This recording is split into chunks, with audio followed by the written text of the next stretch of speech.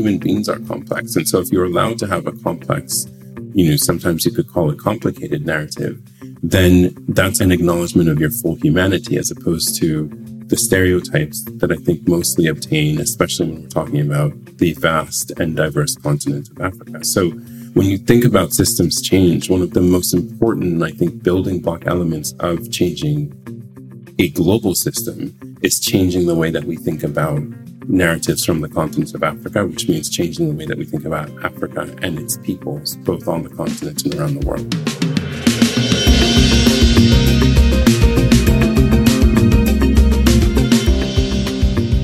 Traditional corporate practices got us to a life-threatening climate and unjust society.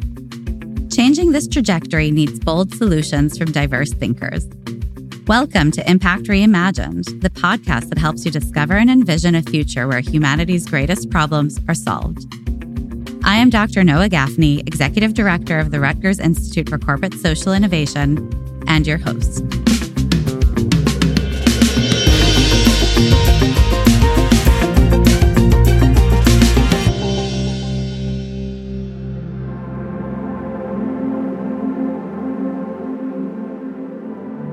From the time we are born, we are fed different narratives or stories about the world we live in. You might have heard the phrase, history is written by the victors, meaning the stories we are told are often told through a subjective lens rather than grounded in facts. Yet, these stories shape our beliefs, and our beliefs shape our reality. Uzodinma Iweala thinks that if we are to positively change society, we must first examine our narratives. Uzo is the author of 3 books and the CEO of the Africa Center. The Africa Center is a US-based organization that engages with contemporary Africa through culture, policy, and business. Today, Uzo and I chat about the ways our narratives and history influence our relationship with the continent.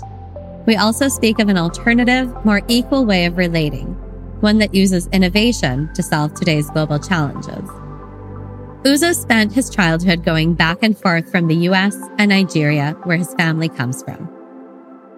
I have always written from the time I was really young, and reading, that was just something that has been with me. Obviously in my family, we read a lot.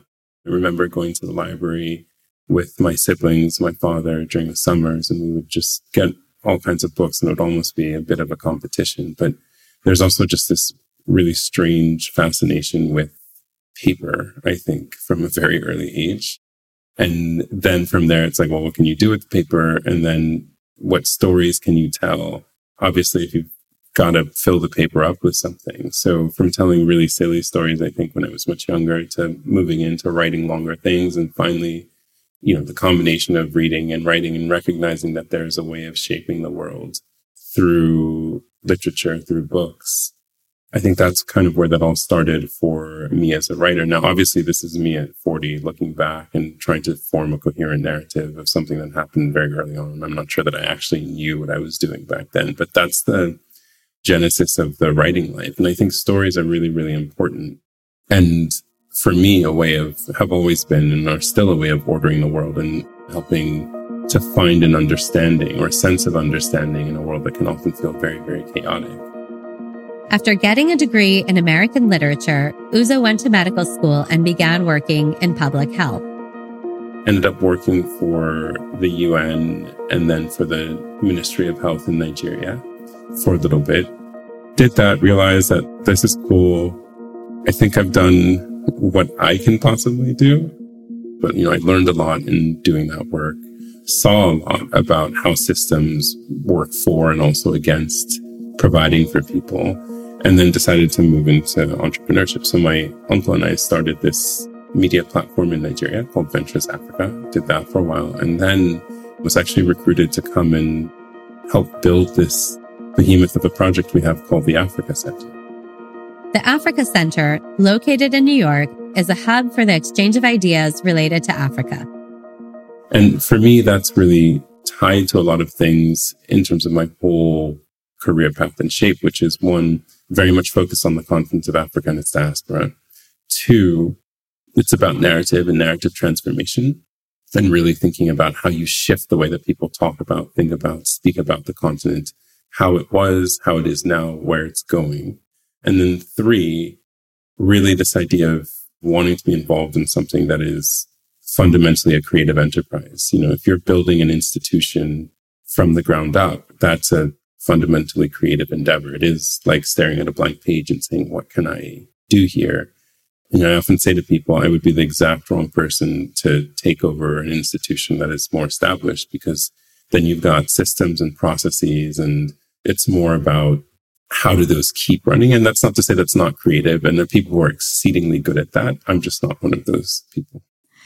So what I love about that is it's really about the mission and the systems, right? In terms of systems change and narrative creation and making sure that it's creative and meaningful, right? So tell us a little bit about that intersection between storytelling, enterprise, and systemic change, particularly as it relates to Africa. And I guess for me, the question is really around, we talk a lot about Africa, but Africa is a very diverse continent. And so how are you thinking about changing the narrative around that, as well as the overall narrative in the continent more broadly? I don't know. I think there are multiple ways of thinking about this. And I really appreciate you're talking about the diversity of such a big continent with so many different stories, so many different narratives, and this tendency to lump or to think about like there is an African narrative. When I think about the continent, and what I often say in the work that I do, is that it's about complexity. It's about first and foremost foregrounding that a continent in general, especially African continent, is a construction of complex and interacting systems, which means you have complex and interacting narratives. On a very basic level, the way that I put it is, it's not about narratives that are all super positive and rosy. It's certainly not about narratives that are all extremely negative, which tends to be what we have seen in the past and still very much now, although you can see and sense that transformation. What it really is about complex narratives. And the reason I emphasize that so much is because human beings are complex. And so if you're allowed to have a complex, sometimes you could call it complicated narrative, then that's an acknowledgement of your full humanity, as opposed to the stereotypes that I think mostly obtain, especially when we're talking about the vast and diverse continent of Africa. So when you think about systems change, one of the most important, I think, building block elements of changing a global system is changing the way that we think about narratives from the continent of Africa, which means changing the way that we think about Africa and its peoples, both on the continent and around the world. Like Uzo notes, narratives affect systems. For example, views around conflict in different places influence foreign funding.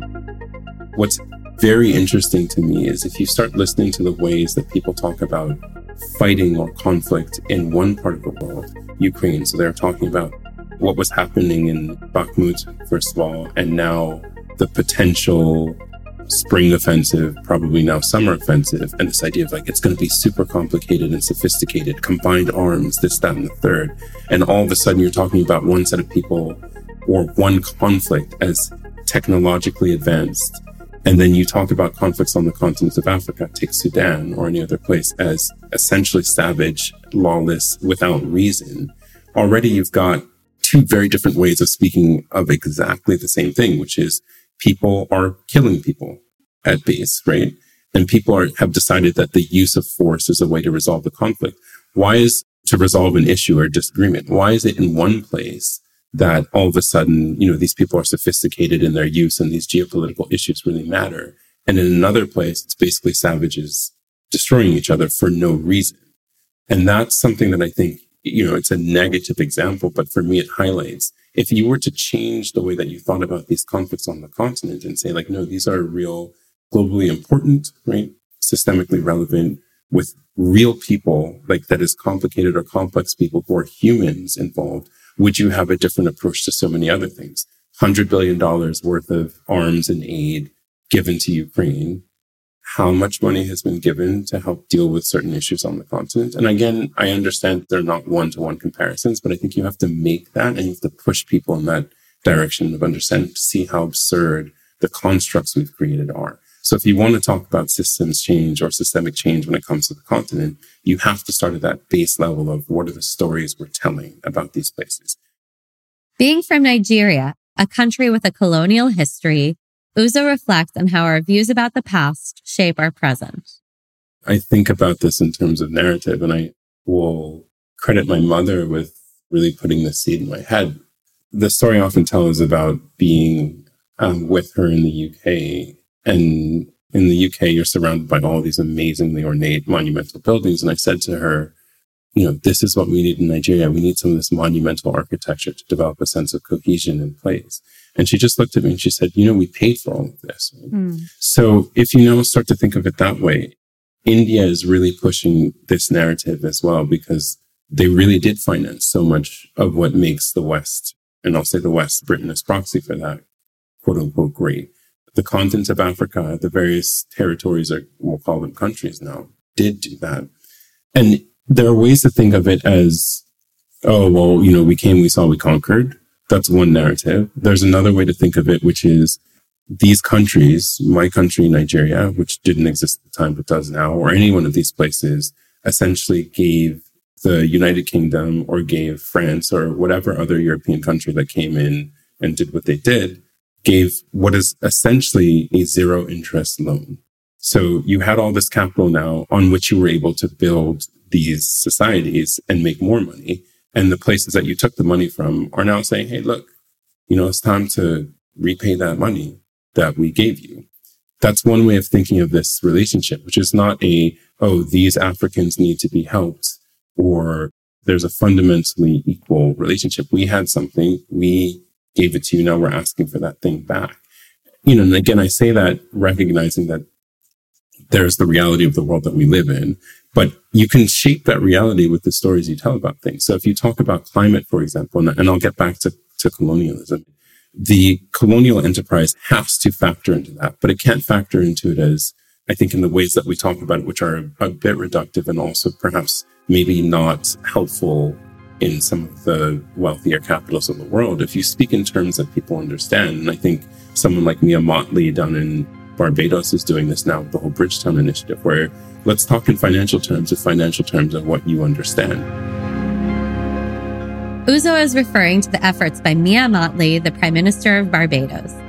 She is advocating for a climate crisis plan where wealthier nations and global financial institutions support poorer ones. That's one way of shifting the conversation. And the financial terms relate directly back to that extraction and exchange of resources during colonial times. Okay, let's take that as a basis for discussion and update it to some of the issues and the challenges we're facing now and see how we reframe those discussions. So, that's where I start again with this idea of system change or narrative transformation. But when it comes to colonialism, the bottom line is we still are not telling stories that make sense from anybody's perspective. You go to the United Kingdom and you have people talking about the colonial enterprise was great. Great for who? I mean, great for y'all. For a lot of people around the world, that was not a pleasant or rewarding experience. Just like Motley, many are revisiting harmful narratives to change our reality. Uzo believes that instead of pointing fingers, we have an opportunity to remedy our past through innovation. Just go through the comments on any article written about climate in any one of the major Western newspapers, and it will not take you more than 10 comments before you get to, well, the real problem is these people in these poor countries are just having too many children. Like, the world is overpopulated and we just can't sustain this much life. What does that suggest to you from the very beginning? For me, it leads to a very dark place very quickly. But again, it's this idea of we do not want to take responsibility for what has happened. The burden should always be yours and the benefit should always be ours. And what's happening, and I think is really important, is two things. One, folks really saying, no, the burden shouldn't be ours. It shouldn't be ours at all. Like, the burden for dealing with the situation should be yours. The issue that's adjoined to this is the fact that a lot of folks who are feeling the burden don't have the power to enforce the people who've created the problem taking responsibility for it. That's one. But then two, also, there's this new narrative of let's find creative and interesting solutions. So stop talking to me about an adaptation and mitigation fund, right, for $100 billion. And let's start talking about real investment opportunities that are transformative, right? Think about the continents, $4 trillion of possible investment and gains that could completely transform the global economy, make things more equitable, make things more environmentally friendly, make things better for the whole entire world. If we talk about it that way, is that a different pathway towards relationships, partnerships, again, changing the world that we live in than saying, well, there's going to be disasters, y'all in Mozambique or everybody in, wherever in Chad or Niger, northern Nigeria, you guys are just screwed because of desertification or hurricanes or whatever. Here's like $20 million to deal with whatever nonsense has happened there. And also don't come to us. Like, make sure whatever happens, do not vote with your feet. Just stay where you are because you're going to mess up the way that we live over here. What sense does that make? It makes no sense. It makes no sense because, one, it's inhumane, but two, you'll also never be able to stop it unless you are actually prepared to just kill everybody who decides to vote with their feet to keep them out of your place, which is a terrifying thought, but I'm not entirely sure that people aren't prepared to do this, right? That unless you're prepared to literally kill everyone or let them all drown in the sea, then you don't actually have a real solution to the problems. For Uzo, reframing the narrative in this case would be seeing the opportunity Africa brings to solve climate change.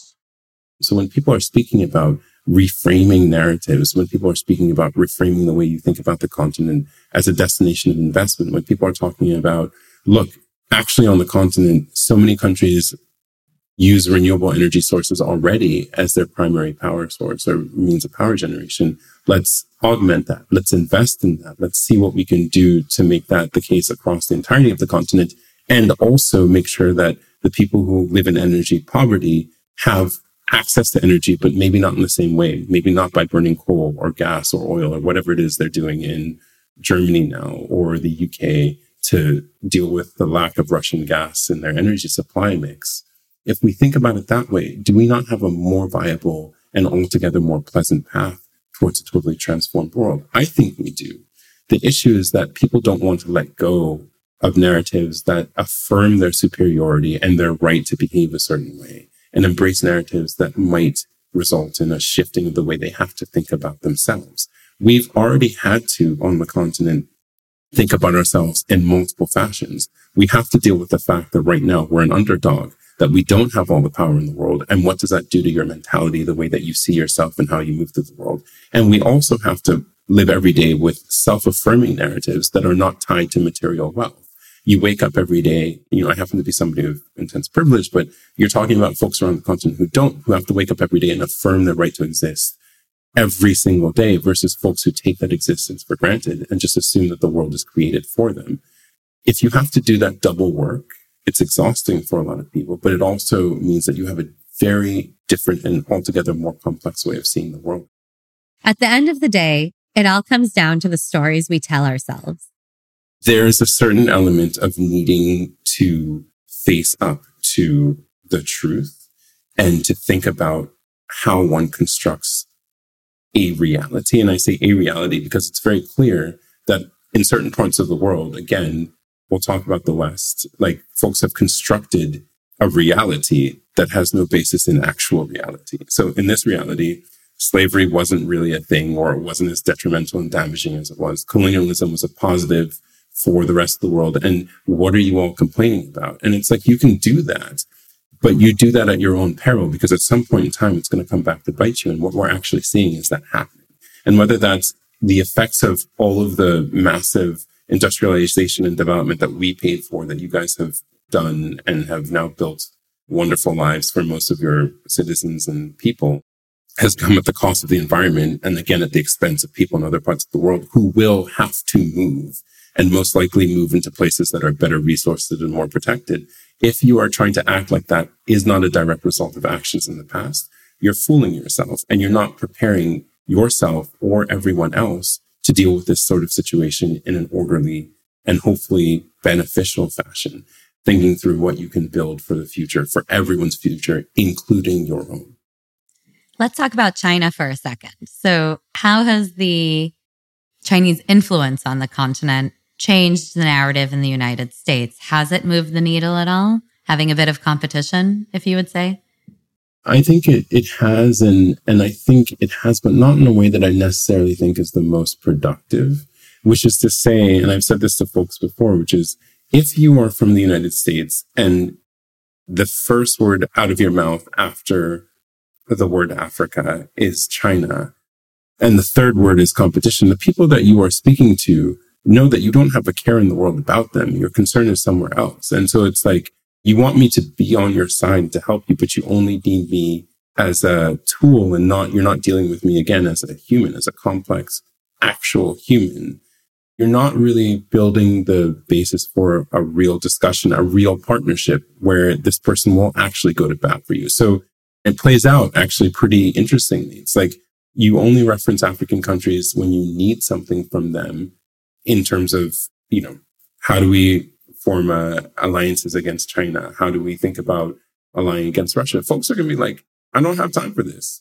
Like right now, you guys have created a problem over there that's impacting us. Fertilizer shipments are down. Grain shipments are down. You're causing the price of food to rise all over the world. And you want me to come out and support you. I don't have anything to do with that conflict, right? If I'm the president of Kenya or I'm the president of Rwanda or whatever, like that's not my problem. And yet somehow it's my problem. And you want me to go to bat for you to solve that problem when you won't go to bat for me on a regular basis, except to say it's to kick these other people out. That's on the top level. First thing. So people need to recalibrate and think about that relationship. And it has to be one where it's not, oh, I'm doing this because I'm trying to exert my influence against China, but I'm doing this because I actually need to be in partnership with you. That's the first thing. The second thing is you then get into these more technical issues around trade, sanctions, dealings, right? The United States doesn't want folks to deal with Chinese companies like Huawei, but equipment from the West is hugely expensive and no one's helping to pay for it. Whereas like if you're doing telecoms equipment, Huawei is equipment is cheaper and, there's financing for it. Who are you going to go with, right? What choice? But then you can't actually do that because if you do that, you run afoul of US sanctions. So what do you want us to do? You want us to just sit here and not develop or not do anything. So those kinds of things and real world examples and like tangible examples are very problematic when it comes to the way that folks here think about Africa and its relationship to China. And none of these countries are vassal states. These countries will work in their own best interests. And if you're not providing a real viable alternative to what the Chinese are providing, even if what the Chinese are providing isn't great, it's still something to work with. We still have a lot of work to do to rewrite history and be more inclusive. But Uzo remains hopeful. I'm hopeful in general because I think you're starting to see a whole new set of voices with the ability to speak their minds and speak on platforms that are not filtered or as filtered as before. I think that's really important. I think there's so much creativity when it comes to the continent and the diaspora. People who are saying, we're not just going to sit here. The world has so many challenges. Those challenges are material. Those challenges are economic. Those challenges are even creative in and of themselves. Like, how do you think about and render the world, this rapidly changing world? And people are stepping up to the challenge. And when I see all these different, whether it's film, or music, or books, it makes me want to like really throw my hat in the ring again and sit down and say like, well, how can I participate? How can I be nourished by all these people and their really interesting ideas? And how can I also maybe nourish with my own creativity? One of the things that makes me really hopeful or excited is this idea that this change is inevitable, that this change is happening, that the order that we have known, and I have to say that I have benefited for most of my life, will not stand. And again, the question is that going to be orderly or disorderly? And I think there are a lot of folks who are saying, look, this isn't going to stand. We have to think about different ways and systems of doing this. And we want to do this in an orderly, mutually beneficial fashion. Nobody wants to see the demise of the United States or Europe. People don't want to see these places in abject poverty or anything like that. What people want is for recalibration of unfair systems that have benefited so few at the expense of so many. And especially that's true on the continent. And I think people are working towards that. Questioning our narratives and uncovering harmful beliefs is the first step towards positive change in business or otherwise. I hope today's conversation got you thinking about what your unconscious biases might be and what you can do to address those.